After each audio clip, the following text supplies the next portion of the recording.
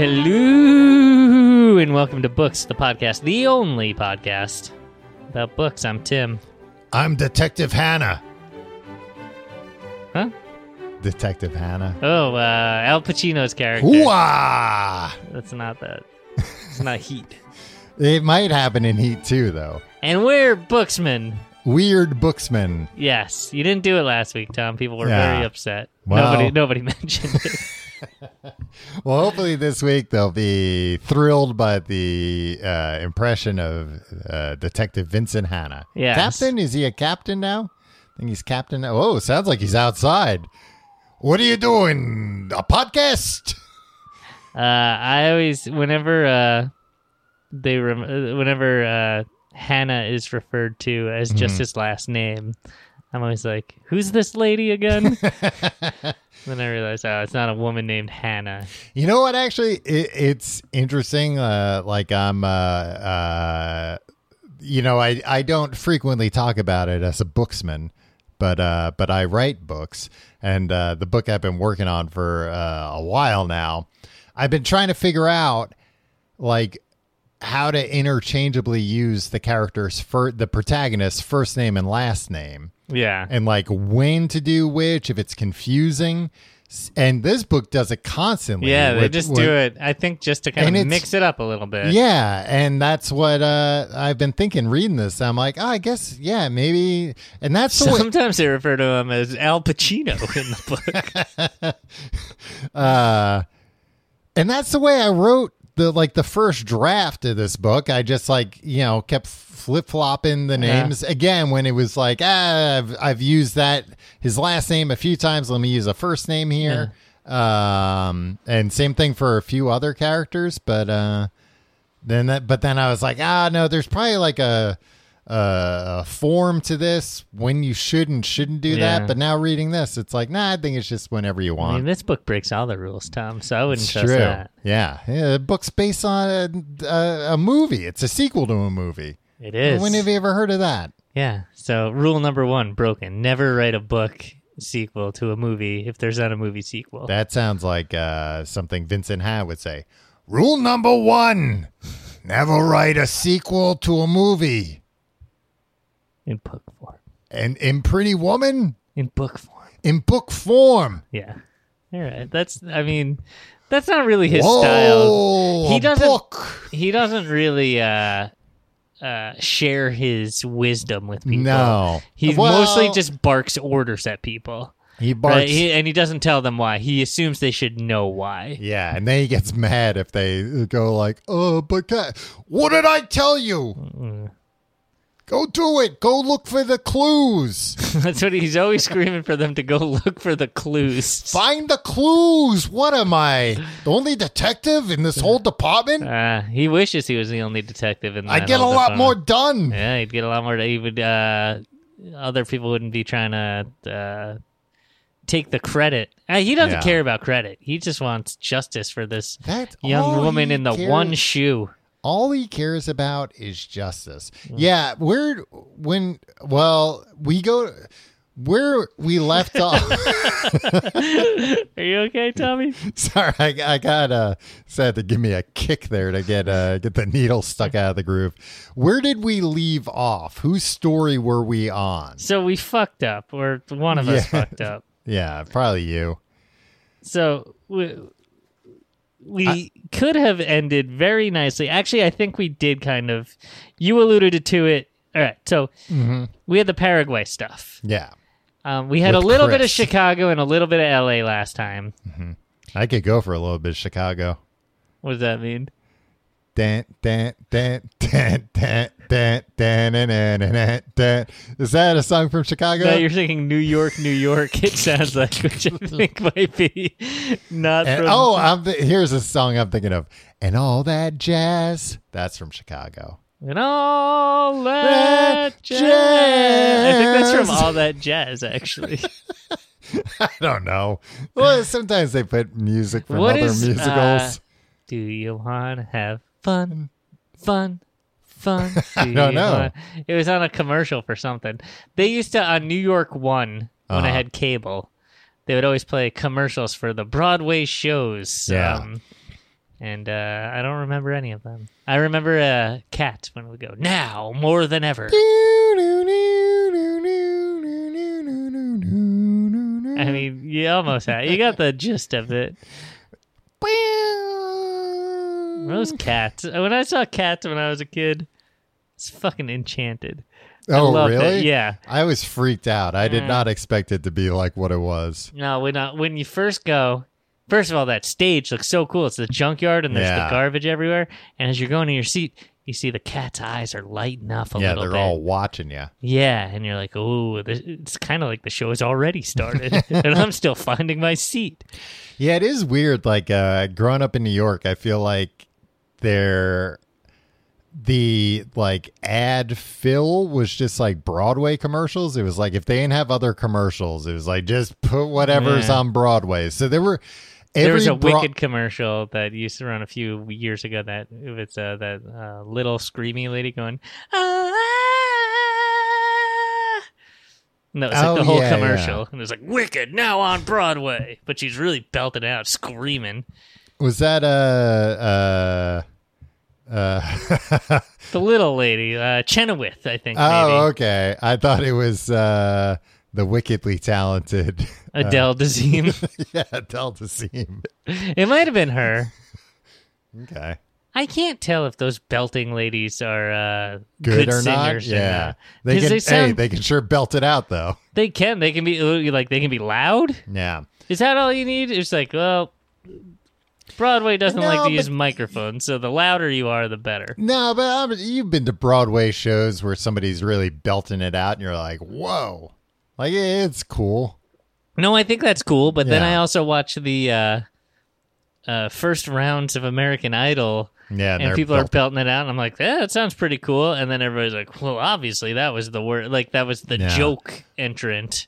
Well, I feel like you got to hit a few singles before you start hitting home runs. Yeah, and that's before you start swinging for the fences. When people are belting it out, I can't tell if it's good or bad. Yeah. Well, I think it's all good.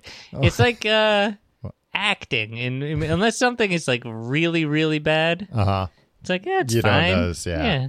The guy's acting. Well, I know it's not real life. I'm not going to mistake this for like, oh, did they actually capture this with hidden cameras? Like, no, the lighting's too good. If you're a singer out there and Tim ever walks into your smoky nightclub and he's got his press hat on, he's doing a review.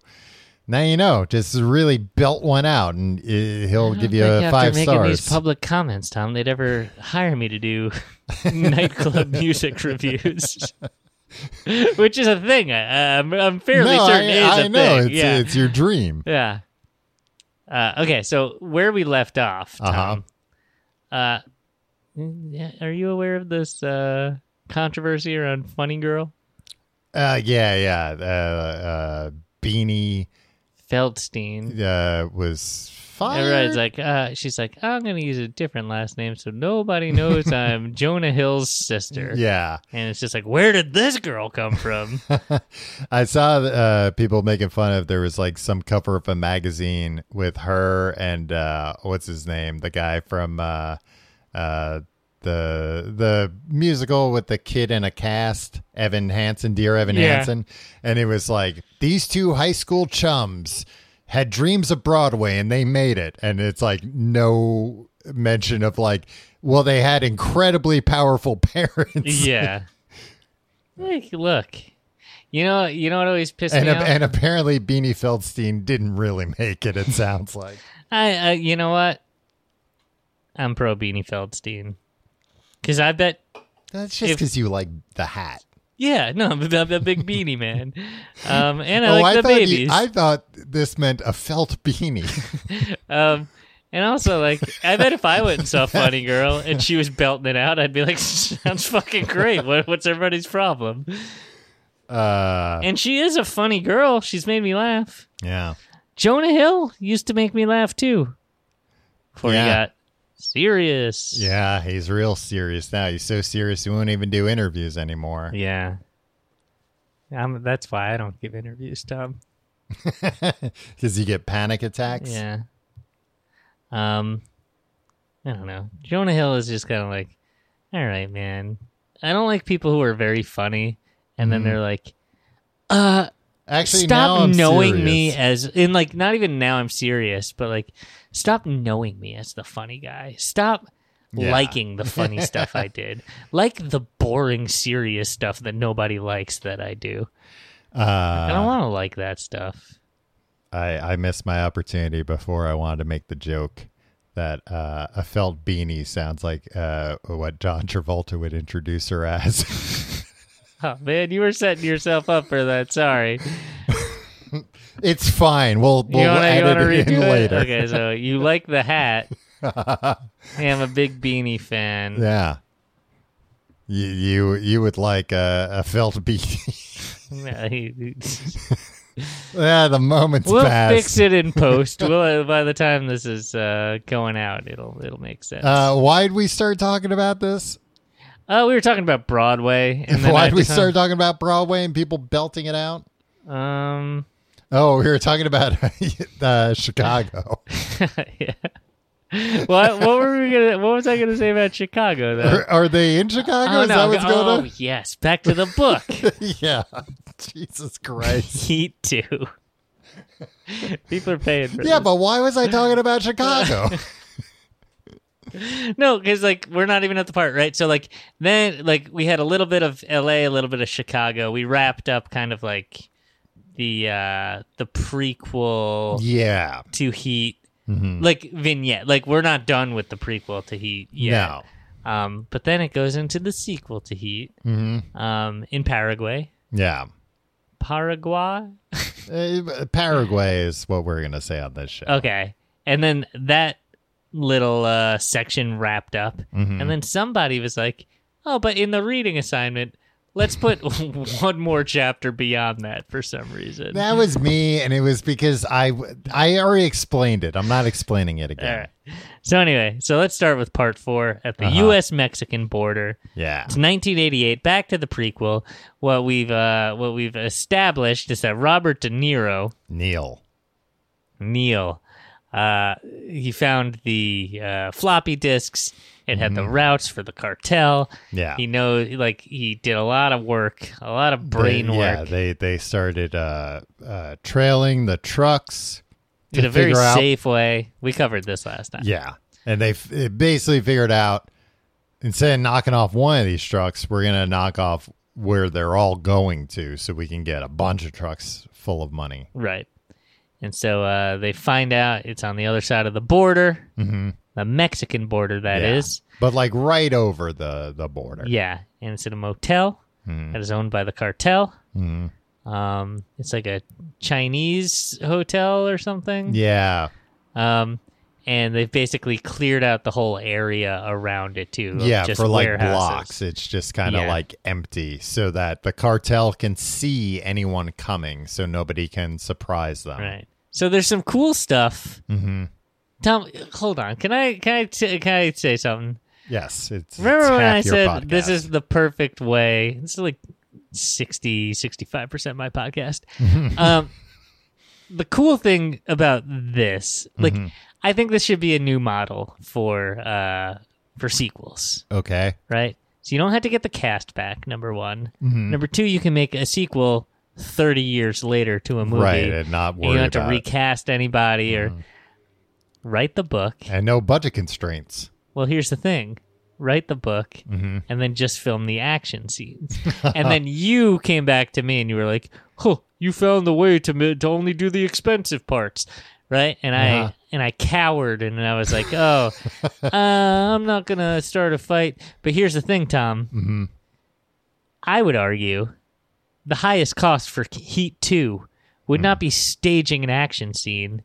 It would be the talent fees for all these A-list actors. Yeah. So you do the action scenes the way that you would with stunt doubles. The actor, you never had to hire the actors. Well, everything that the actors are going to do, written down in the book where you don't have to pay an actor 1 red cent. Well, and then you just pay stuntmen to do the thing and stage the thing. Yeah, it's not going to be free, but then I don't have to read page of car chases and be like, wait, who's doing what now? No, I watch the car chases and then I read like the conversations and the acting parts. Well, and like some of these action scenes, the guys are wearing ski masks too. Exactly. Even easier. Yeah, and just write that into the action scenes too, if that's a concern. Yeah, if you know ahead of time, well, we're gonna have You're to the film writer. these. Yeah. So anyway, I think that's the future of Hollywood and book publishing. A beautiful melding of the two forms. Yeah. Now we just have to get it so that I'd like to, in this physical book, just press a button and be able to watch the action. Oh, yeah. Just have like a little disposable video player in there. Yeah. And it's not an either or. It's not like or you can read it. It's like they don't write that part. You don't. That's not included. Well, in you the can book. only put. I mean, a little disposable video player. It's going to be still a lot thicker than a piece of paper, so you can't put them both in there. Exactly. The book's going to be too big. Yeah. And then who's going to buy it? Yeah. Okay, so they stake out. There's lots of cool scenes about like De Niro going into this warehouse and getting eyes on the motel and making sure like the fact that they drove into this warehouse and then drove out. The cops who are in the pocket of the cartel come in and they check. So, like, they're observing. And this is what De Niro does. This is what Neil's always doing. He's testing. He's observing. He's seeing what's going on. He needs to know every inch of what's going on in a situation that he's going into. And he needs to have contingency plans for anything that might happen. So he needs to know anything that could possibly happen.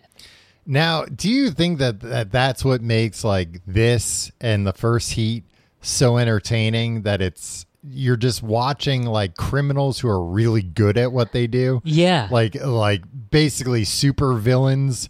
And, so often when you hear about real life crimes, it's a cliche that like criminals are dumb. World's Dumbest Criminals, my favorite television show, Tom. That there are just so many, or even like, people that do pull off like elaborate heists, then it's like, and they drove straight to the Lamborghini dealership and tried to buy a Lamborghini with cash that had dye all over it.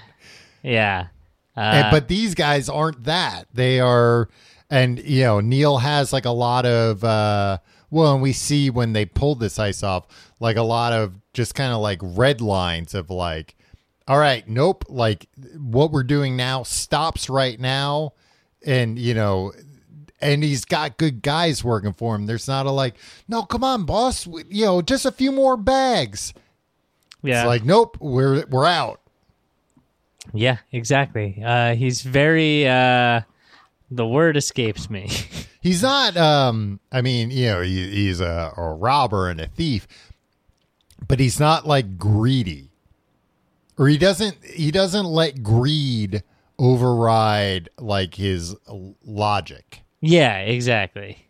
Which is probably like the number one thing that gets criminals caught.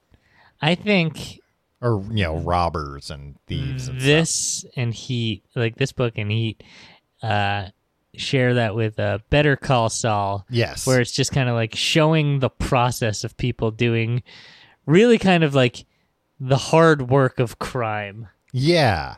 And you just like seeing people who are good at their job. And people who are disciplined, right? Yeah. That's the word that escaped disciplined. me. Yeah. Yeah. Where, he doesn't get... this guy Neil, he's an expert criminal. All these guys are. Maybe they could just rush in and get the money and get out. They're good enough that they might be able to pull that off, but they don't Neil's approach also things that way. smart enough to know that in this situation, the cartel will fucking find them if they do that. Yeah. They need to. Tom, I am so afraid of cartels that like I was just like, mixed up with them. I know. I will never get mixed up with them, but like even to the point where like if I were writing a book like this, I'd be like, you know what? I don't want some cartel guy to be like, hey, this guy Tim's writing bad stuff about the cartel. And they'll be like, well, we know how to kill people real easily. Let's just fucking kill him. This guy Tim accidentally stumbled on like one of the things that we have a secret about how we do things in the cartel. Yeah. any cartel portrayal in media, I'm just like, writers and actors and like, don't do it. So the situation is, it's a hotel or a motel. It's L-shaped. For blocks around, it's deserted. The trucks come in, guys come in with duffel bags, I think, or carts full of money, and they go into like a count room. But these guys, our guys, they're watching the motel. They figure out, because like some of the windows never light up, that those must be bricked over or plastered over or boarded up, and basically figure out where all the guards are, how they change. This is like Metal Gear. This is also why I like it. Yeah. They test the response time of the cops. Right. So that they know how long they have. If the goal is to not have the cops get called at all. But if that happens, because they know shit could go wrong and we got to know how long it takes them to get here. We can't just guess at it. They figure that out. It's 4.5 minutes. And then they also figure out how they think the hotel, based on where the guards are, where windows are blacked out, what doors people are going in, what rooms have adjoining doors. That I didn't completely get, because they like figure out these two rooms. What they should have shown. Yeah. I couldn't figure out how he knew, like, these two rooms have adjoining doors, but they must have like kicked a hole through the wall to get to another room past that where they're keeping the money. I think it was just like, it's clear that everything's connected. Yeah. They get like a pretty good idea of what they're going to face once they get inside. And this is where this differs from other books and movies. You're just like, he's observing, they figure all this stuff out, and you're like, all right, heist time. And then they're like, all right, let's go. And they leave for a while. They drive back. And then he goes, hangs out with his lady friend. Yeah. Is it Alyssa? Alyssa, yeah, I think. Alyssa? People pronounce it both ways. Yeah. So he's in love with this lady. Yeah. She has been trafficking stuff over the border her whole life. Yeah, she's also like she's in the game. She's in the game, but similar to him, like not into hurting, innocents. Yeah. I mean, she's she's helping, got like low level stuff. It's like marijuana, not yeah, she's helping people and marijuana cross the border. Yeah. That's her game. So yeah, not hurting anyone. Not sticking up liquor stores or whatever. Yeah, and her lovely daughter. Neil doesn't want to hurt people, but he's like, fair. If you're in this, it's fair game. Yeah. And if I have to, I will. She lives with her daughter. Yeah. She's a widow. Neil came into her life, changed her life. Yes. And so Neil's there. They're making a plan. She's in on the plan now. Mm-hmm. And they make the plan. She loops in. I'm going a little out of order here, but she loops in her cousin, I believe, or nephew. Nephew Marco. Yeah, to be part of the crew. Yeah, who's young. I don't know if we hear exactly how young, but he's like a teenager. Yeah. And her uncle, who's in the game, also is going to come and take her daughter away from their house so she can be safe. Her tío. So everything's going great. Mm-hmm. They're planning the heist. It's all ready to go. Everybody's happy. Am I missing anything before the heist? When do we get to Otis? There's a little foreshadowing. Yeah, it's here, right? Yeah. That I can't tell if I like or that I don't like. It's a 2-paragraph chapter where Otis and freaking Hank, who's driving him around, right? It's Hank the Crank.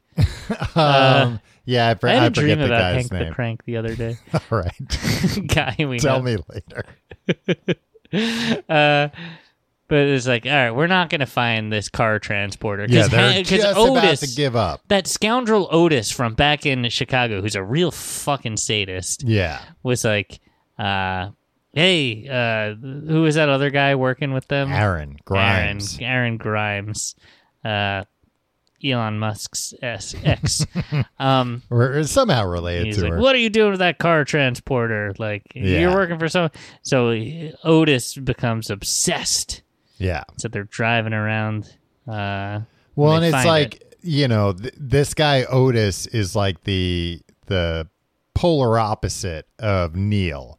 Yeah. Where it's like he's into crime because he likes hurting people and it makes him feel powerful. Yeah. And he's sloppy as hell with how he commits his crimes. He leaves a ton of breadcrumbs that lead to him. And you kind of get the impression, or I got the impression, that he's like almost, I guess, like jealous of Neil. Like, no, he knows Aaron Grimes is working with another guy. Yeah. And he's like mad that it's like, well, what's that guy doing? Well, he doesn't want anybody to know. Well, fuck him. No, I want to know. I want in. Right. And it's like, no, you're two different types of criminals. Neil would never work with somebody like that. Right. So Neil's ready to do the heist. His crew's ready to do the heist. Mm-hmm. And then we see Otis spotting the car transporter. Yeah, just as they're about to give up, he spots the transporter. Yeah. It's hidden at a broken down old shack, basically. Yeah, that is owned by Elisa's family, Tio? I believe. Yeah, they have two. They're not like safe houses, but they're like swap houses or like temporary safe houses. And they're meant to look like run down, like nobody's living there. Yeah. The idea is that they'll go back, switch out their cars at one of them, probably the one that has the car transporter, and then like go to the other house and like lay low there for a couple of days before they go off. So then it's heist time. Yeah. I just kind of wish this part was cool because it was like Heat. I thought it was cool. It was like Heat, but it was also like, I want to see this. I don't want to read about this. And also I was just like, I just wish the heist went off without a hitch.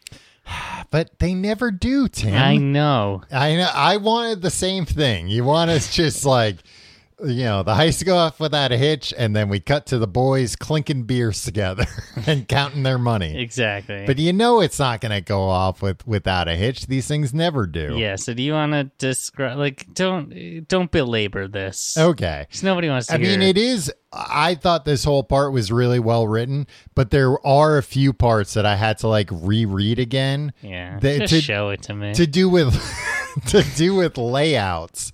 Because it was more like logistically, I'm like, oh, I was picturing it this way, but now they're saying this guy's going through this door over here, and it's like, wait, how? And at some point, I had to go back a few pages. See, I stopped doing that. Yeah. I just let go, and I was just like, they'll tell me who wins at the end. So they have, and actually, I forgot about this, and this made me wonder. So there's a character in this called Trejo, who in the movie's played by Danny Trejo. It is. And I wonder if that's like the one person that they had to get like, hey, can we put you in this? Because for some reason you just have your name in the movie. There was some trivia there, and it was not reliable. It was IMDb trivia, but I think it was like maybe Danny Trejo, who was not well known at the time. Yeah. Auditioned maybe for another character, and it was like a Cliff Clavin situation where okay. As if anybody knows what that means. They're like, you're not right for this part, but like we're gonna write a part. But you're great. Yeah, we're want you gonna in find this. a part especially for you. We're gonna write you into the movie, and this is where it's not a Cliff Clavin, but it's where it's like and we'll name it after. We'll name your character. It's like we're going to do a lot of work writing into the movie, but we're going to stop the work with coming up with a character name for you. So they've got Trejo and I forget who else. Marco, I think maybe. Yeah, the nephew. Yeah, in like an abandoned warehouse, like a couple of blocks away, with like binoculars. They're basically the lookout. And then they start the heist with Neil right? Is it Neil? See, Tom. All right, we're gonna have to keep this moving. Neil rolls like a bottle to like distract one of the guards, and then they like drive up and what was that noise? Yeah, no, I think that's before. That's when they're testing the police response time. Chris does it. Yeah. But Neil pulls up, acts like he's like trying to make a U-turn in the parking lot or something, and they wait for the guy to come up, and then Chris comes out from the back and shoots the guy. So it's like, great, we shot that guy. Then they go to the next guard. They sneak up behind him so they don't have to shoot him. They put a plastic bag over his head. Yeah. And then they tie him up. They zip tie him in the office. And then to make sure he doesn't leave, they cut his Achilles tendon. That made me at that really point, just kill him. Yeah. yeah, that's awful. So they just kind of like go through taking these guys out. Everything's going well. They're killing only when like somebody else has a gun pulled on them, and it's them or the other guys. But in other cases, they're just zip tying these guys. In the end, it doesn't matter. But they finally get to the door, and they're like assembled like a tactical team. They kick open the door, throwing a flashbang grenade, and then go in and take all these guys out. I don't think they kill them, right? No.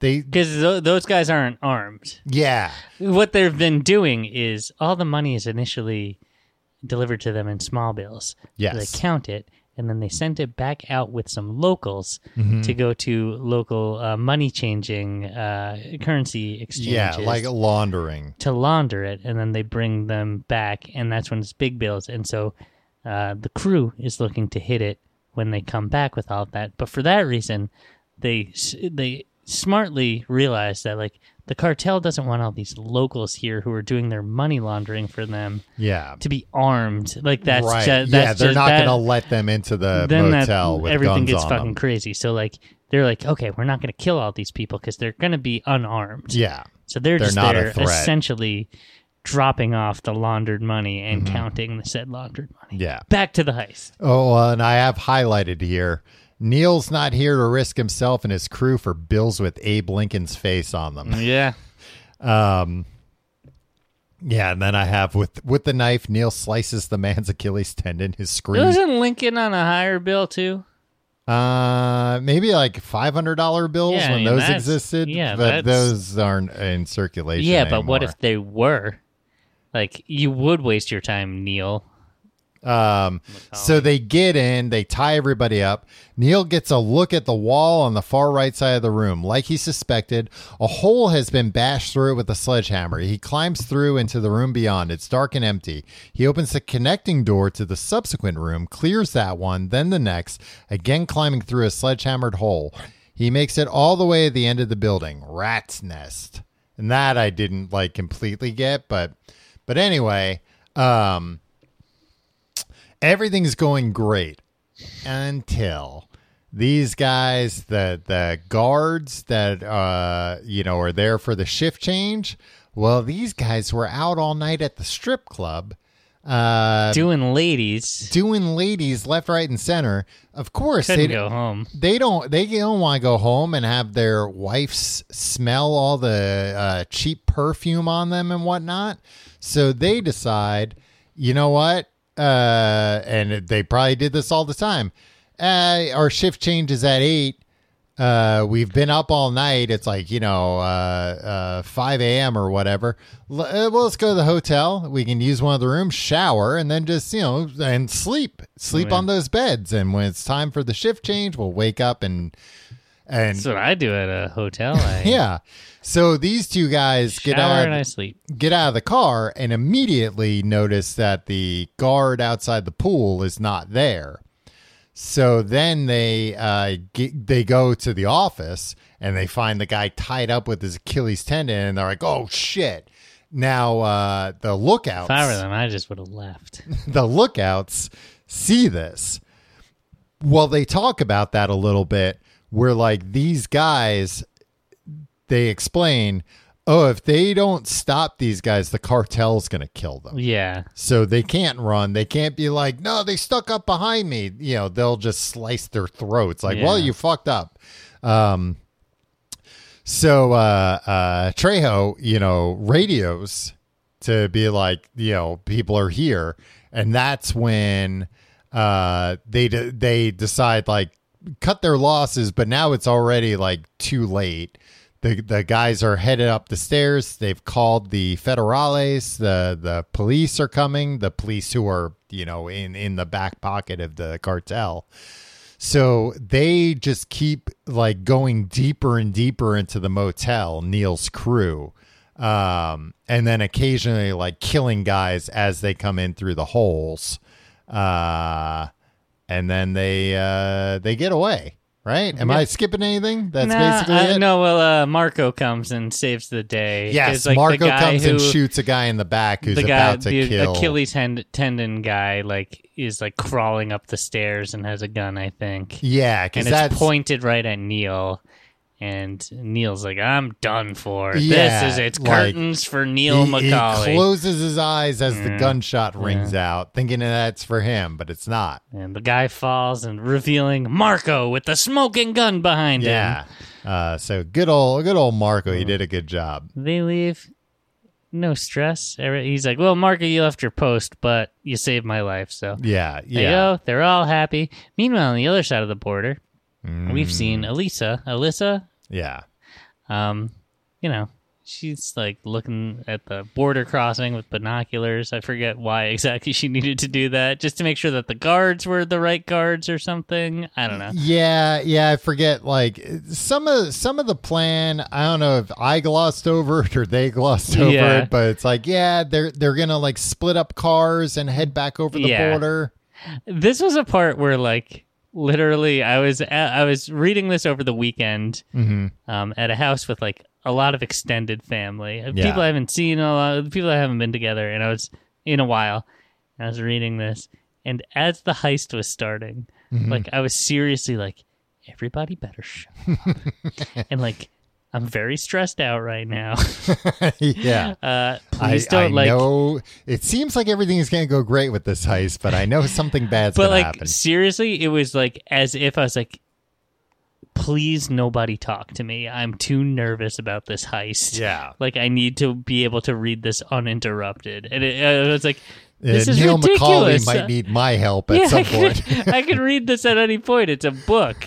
Yeah. But I was very much like...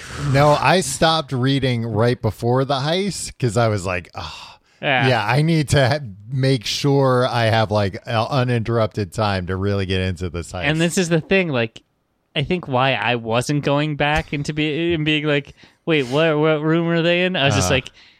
It's heist. It's all forward motion. We'll figure it out. We just got to get to the border, man. Yeah. And it's just like, I don't fully understand the layout of this hotel or where the holes in the wall are, who this guy is. Why they did that, yeah. But, like, honestly, like, we're in the hotel. We need to get the fuck out of the hotel with as much of this money as possible. Yeah. Really got me anxious. So, anyway, Alicia's she's watching through binoculars and... It's like, all right, I'm going to get back to either the switch house or the safe house or whatever. Her uncle is with her daughter. Yeah. They're going to leave soon. He's going to take her far away to keep her safe for a few days till all this blows over. And then she checks in with him. Is this what happens? And she's just like, hey, everything cool there? And he speaks in code. Yeah. And it quickly becomes clear that... Something's awry. Wrong. Yeah. Something's wrong, but whatever it is, her kid is currently safe, and nobody knows the kid's there. Right. And there's a lot of that kind of stuff where, like, she's like, well, she knew her kid was safe because he said one thing. It was like, all right, for the sake of, like, moving pieces around a chessboard and logic puzzles, like, okay, let's assume. There's a lot of people talking in codes and people getting it right away. That made me feel like me and everybody I know, we should like talk about codes. Yeah, we should all be on the same page. Because all I'm thinking is like, if you called me one day and I was like, oh no, everything's fine, Tim, I'm just on my way to the farm. You would be like, what? The fuck are you talking about? Yeah. You know, Tim, the farm. Alice will be there. You wouldn't. Yeah. You'd be like, what are you talking about? Yeah, I wouldn't know that there was a man with a gun to your head standing there ready to. Freaking Otis is there beating the shit out of Tio, and he's just like, "Tell me what's going on. Tell me," and he's not giving it up. Where's Neil McCauley and what do they have planned? The daughter's hiding in the room. She's safe for now, but so anyway. So we know this is a fucked up situation. Yeah, we know this because we also know what Otis does when he sees ladies. Yeah. Well, and likes to torture and mutilate men as well. Yeah. Which he tortures the shit out of and eventually kills Tio. But the thing, Tom, can I tell you, when Elisa realizes, or like when they write that she knows, that I gasped. I gasped while reading a book when she's like, since somebody is there, they're hearing everything that Macaulay's saying over that. Like, he's hearing all of the communications between the whole team. And to me, that hadn't occurred to me, and I was like, on the couch next to my extended family. But like I was like, oh no, this is terrible. Like Otis is gonna know everything. Yeah, so Elisa has to figure out a way to communicate to them, like, hey, stop using this line, basically, because we're compromised. And I forget exactly how she does it. She uses the code name. Yeah, exactly. And she's like, they would know that I'm using the code name wrong. And why would I be doing that? Something must be wrong. Stop using the radios. Yeah. And then it works because she knows that they're so cautious that, like, if she's doing something weird, they're immediately gonna like back into safe mode. Yeah. And then she was just like, she says some more weird stuff that also serves to draw Otis and his men away from the house by saying, hey, like, kind of as discussed, let's all meet up at the Taco Bell at this address now. And so she's like, okay. And she goes back to the house and she sees, okay, the guys are gone. Great. They're going to the Taco Bell. I think she watches them drive to the Taco Bell. Yeah, watches them drive away. And she's like, okay, I'm going to go grab my daughter and bring her to safety. Who's still there? Otis. That was another time I was like, Tom, I was an emotional wreck during this part. And now Otis is just, to him, he's alone in the house. He doesn't know the little girl's in there. Yeah. But he's just staying there because, I think he like maybe has a hint of like something's off. Yeah. I'm going to stay here just in case. Yeah. I forget why. He actually says, like, I bet you thought I'd be gone. But yeah. Anyway, he does the whole, like, here's a cigarette, now burn yourself. Yeah. And then I realized, they showed us that other stuff with someone we didn't know to establish how scary and bad the things he does. And now they made us care about Elisa. Right. And now we're just like, oh, fuck, no. Yeah, don't do that to her. So she draws him away. She's like, I'll bring you to the real meeting point. I'll draw them to this other meeting point. Blah, blah, blah. They leave. Because she just desperately wants to get him away from her daughter who's hiding in a closet. Exactly. So they go to the car. She has to drive. He's standing there with a shotgun pointed at her. And he's like, all right, drive. And then she sees her daughter's hand on the window. And she also speaks in code. She says something in to Spanish Otis. And like, there's a lot of like, oh, and that's how we all know this is what you need. And it's like, was that the little clear girl's enough? pretty good at picking up codes too. Whatever. So they drives him out to a place. I didn't understand, or I didn't catch how Neil knows to go to that place as well. My dog's having a dream and barking. Maybe she's dreaming about Hank the Crank.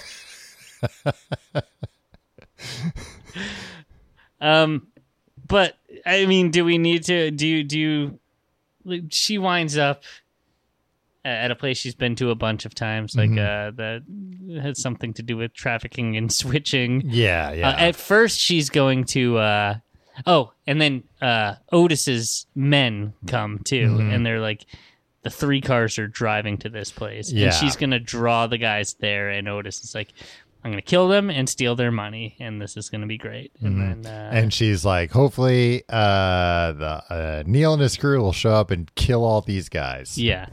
And then she's like, or maybe I'll jump out of this moving car. Yeah. And by the time he grabs the wheel or something, I'll do it around while I'm going around a curve or something. She's just about to do that when Neil, from like a high vantage point, starts picking off the guys in the other cars, right? Yeah, he's got, I guess, like a sniper rifle or something. And he's like hiding in a crevice where nobody can see him. Yeah. And he's so far away they can't tell where the shots are coming from. Yeah. So at some point it just winds up with Otis and Elisa. Yeah, he picks off all the other guys really well. Yeah. And they're stopped.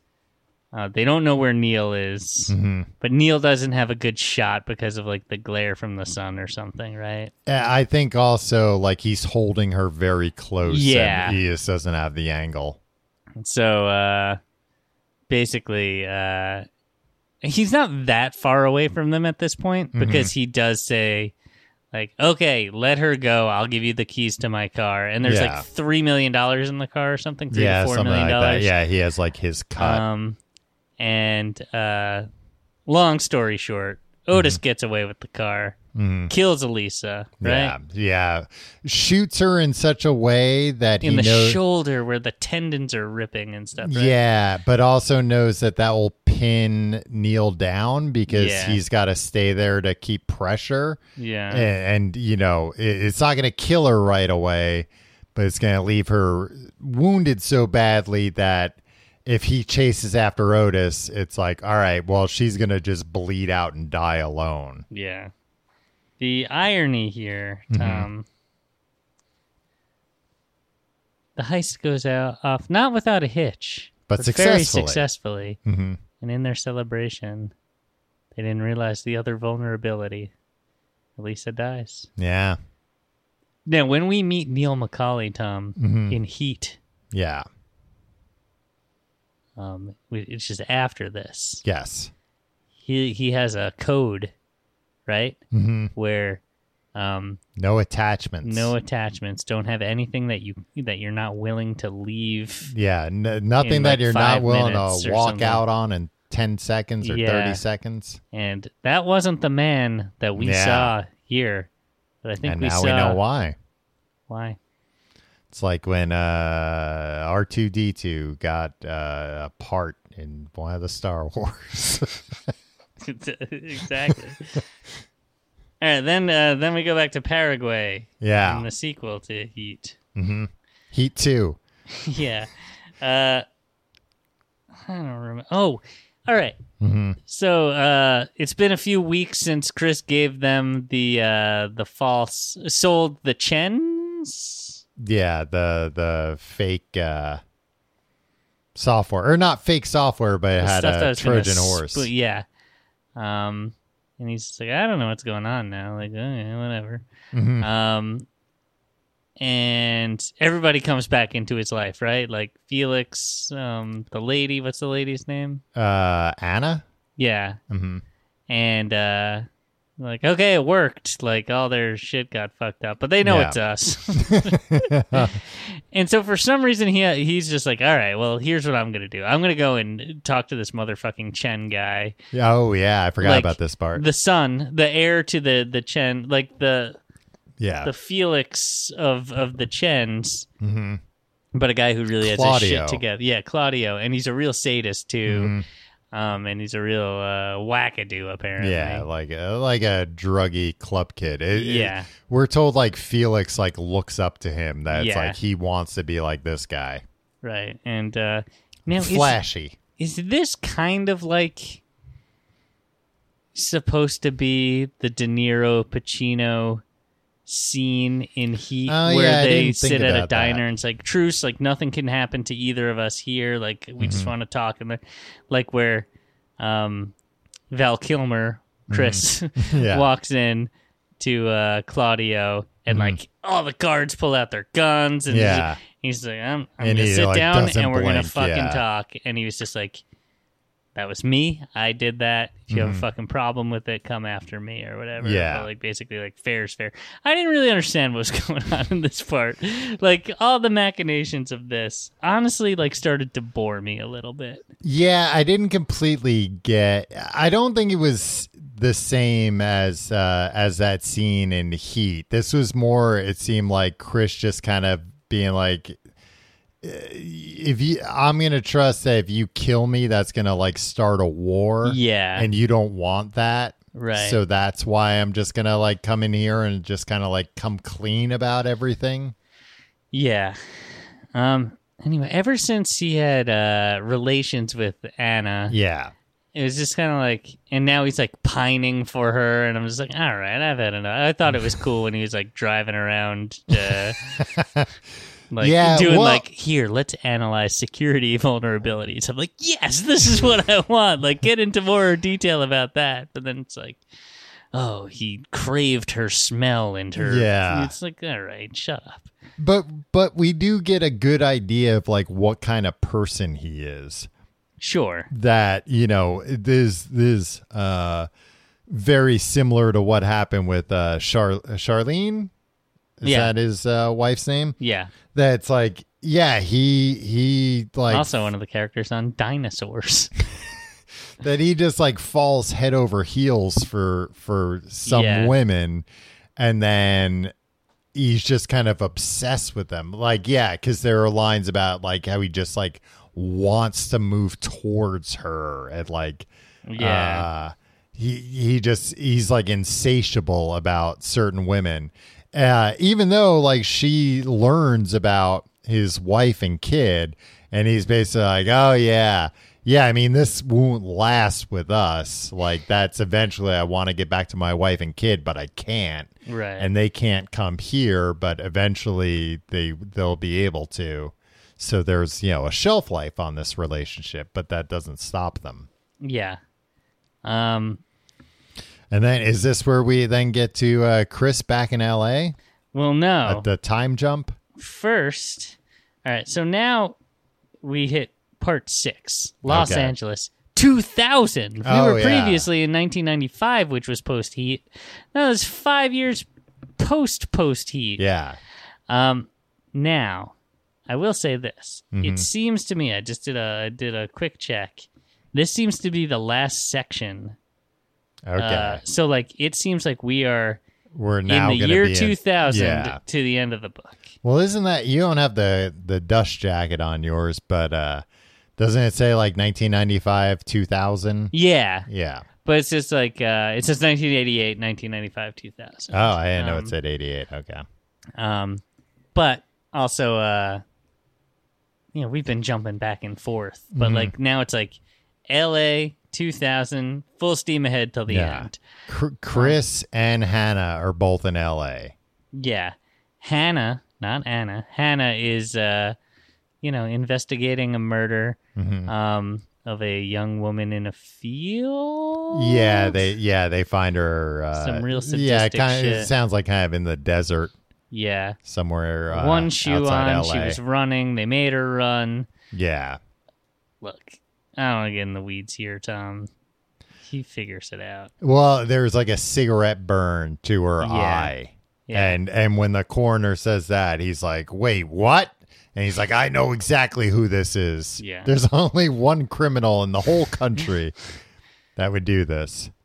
Otis is back. Yeah. He's got a different name. And then like we go to Otis at some point. Yeah, we find out Otis is like running a hotel that's used by sex workers. Oh yeah, and pimps, and I forgot about all this. And like he's taking a cut, and like you know he's still up to his same old, not even his same old shit. It's like it's gotten like darker. Yeah. where these girls are getting, strung out and killed indiscriminately. We find out this girl that was killed, we find out she was trafficked and he wanted her to do something to him, and she didn't. She flinched. No, she gagged. Yeah, and that set him off to not only kill her but torture her, let her run, think she has a chance. Anyway, bad dude, bad stuff. Hannah's on his tail, understands that it's him. It's only a matter of time. Then Chris shows up with Anna in L.A., which he's not supposed to be there because it's only 5 years later, and they're still looking for him. Yeah, I was dozing off during this part. This part, I was angry that it didn't hold my attention enough. Yeah, this part was a little kind of confusing because it was I don't know, the Lou's business has gotten not more legit, but they've seemingly kind of moved up the food chain into arms dealing. Yeah, and they've kind of merged with the Chens in a way, right? Yeah, her brother Felix married into the Chens. Yeah, which is what David Liu wanted, the dad, right? But this is Anna's skunk works, they describe it as. Right. She's kind of running this division.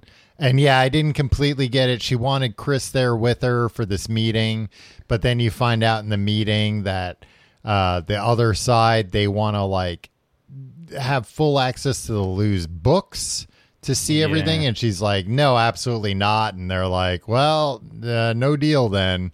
Or not like that. They're like, no, we already talked to your brother and dad, and they said okay. So she signs it, and Chris is mad that she signed it. And then Chris, I think because of this, maybe because he's kind of upset about this, he goes and drives past the bank from the first heat. Yeah.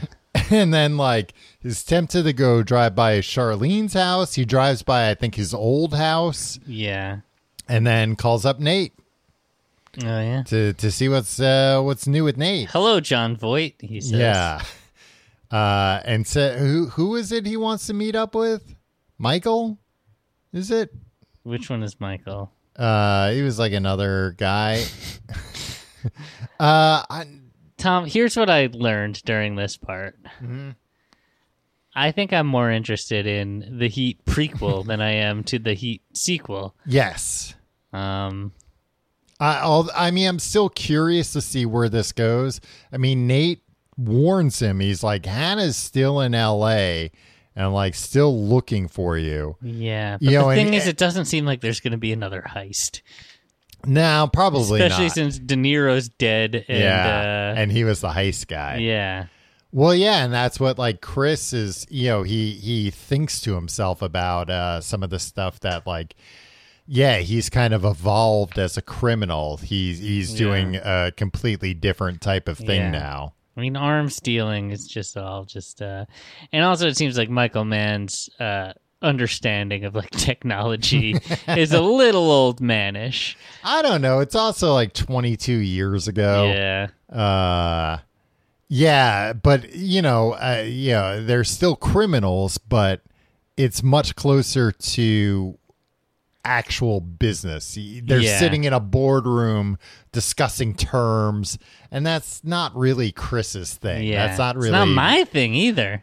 Drill through the whole of a safe deposit box thing. Well, and we know that Chris hit up a safe house. He's a gambling addict, and he likes risking and winning. And what he's doing now isn't really risking, which I think is why he drives past his house and boring him and me, and thinks, oh, a neighbor might recognize me. This is a risky thing to do.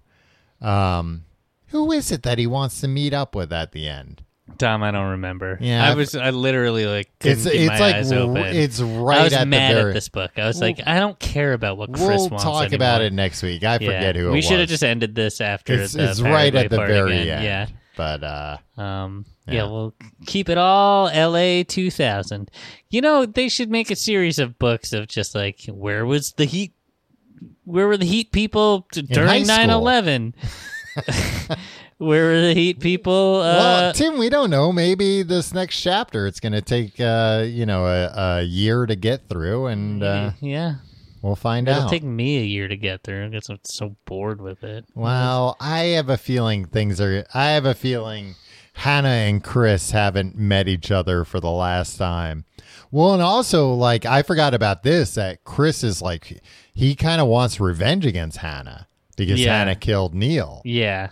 And even though it's like, well, yeah, I mean, he was doing his job just like how you're doing your job, but he still wants revenge. Neil was, a father figure to him, I think. I hope in the end they're friends. Hannah and Chris? Mm-hmm. Yeah, I think so. I think everybody loves a happy ending. Gonna be like, they say, Chris, I think this is the beginning of a beautiful friendship. A great friendship. Beautiful. Chris, let's agree to disagree. Yeah, just bury the hatchet. That's what we want to see. That's what the fans are. Hey, let's do a heist together. That's what the fandom is clamoring for, and you always got to listen to the fandom. Yeah. Have Chris and Vincent Hanna do a heist together in these last few chapters. Tom, Mm-hmm. Comment of the week, as you know, mm-hmm. This week was the prize $6. I forgot the prize was $6. The winner is a guy that sounds a lot like you, Tom. Oh, John Reynolds. Yep. His comment, I'm just here for the $6. And then the crossed fingers emoji. Well, crossing those fingers worked. You made John. it. What kind of bit is this? Tim and Tom, which one of you is the more conservative politically? BJ, what do you, well, it's enough. Yeah. We both try to out-conservative each other as much as we can. We both try and be as far to the right as possible. Yeah, I think you can tell.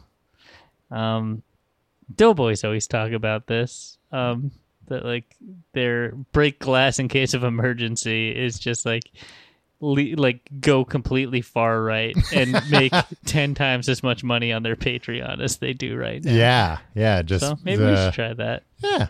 Just claim that we've been canceled, and if people want to fight back against the libs, sign up to our Patreon. Tom, mm-hmm. Heat 2, pretty good. Yeah, still very good. I was gonna say, like at certain points we were talking about this, we were much more animated than any other like real book we've read. Exactly. Yeah, we've read so many classics. Yeah, and we just put each other to sleep talking about them. Do we both need to read all the books moving forward? I mean, I think it makes it more interesting. Yeah. I mean, it certainly makes it for more reading. I know people accused me of zoning out when you talked about stuff. You do the same when I talk about but stuff. then you said all this, and then people were like, yeah, but Tim does it much more. You know what? I think I do zone out more because I'm just like, well, I don't care about this, so I don't need to listen. You just try to derail me when I'm... but that's still active listening. I know, it is active. Or no, it's not active. You like try to listen for a word that you can take on a tangent, or like rhyme and then make that rhyme into a tangent. It's like jazz. Yeah. Anyway, thank you for being patrons. We love you very much. Tune in next week for the thrilling conclusion of Heat 2. Part 4. Heat 2, Part 4. 6 by my count. Did you say that sex by my count? I wish.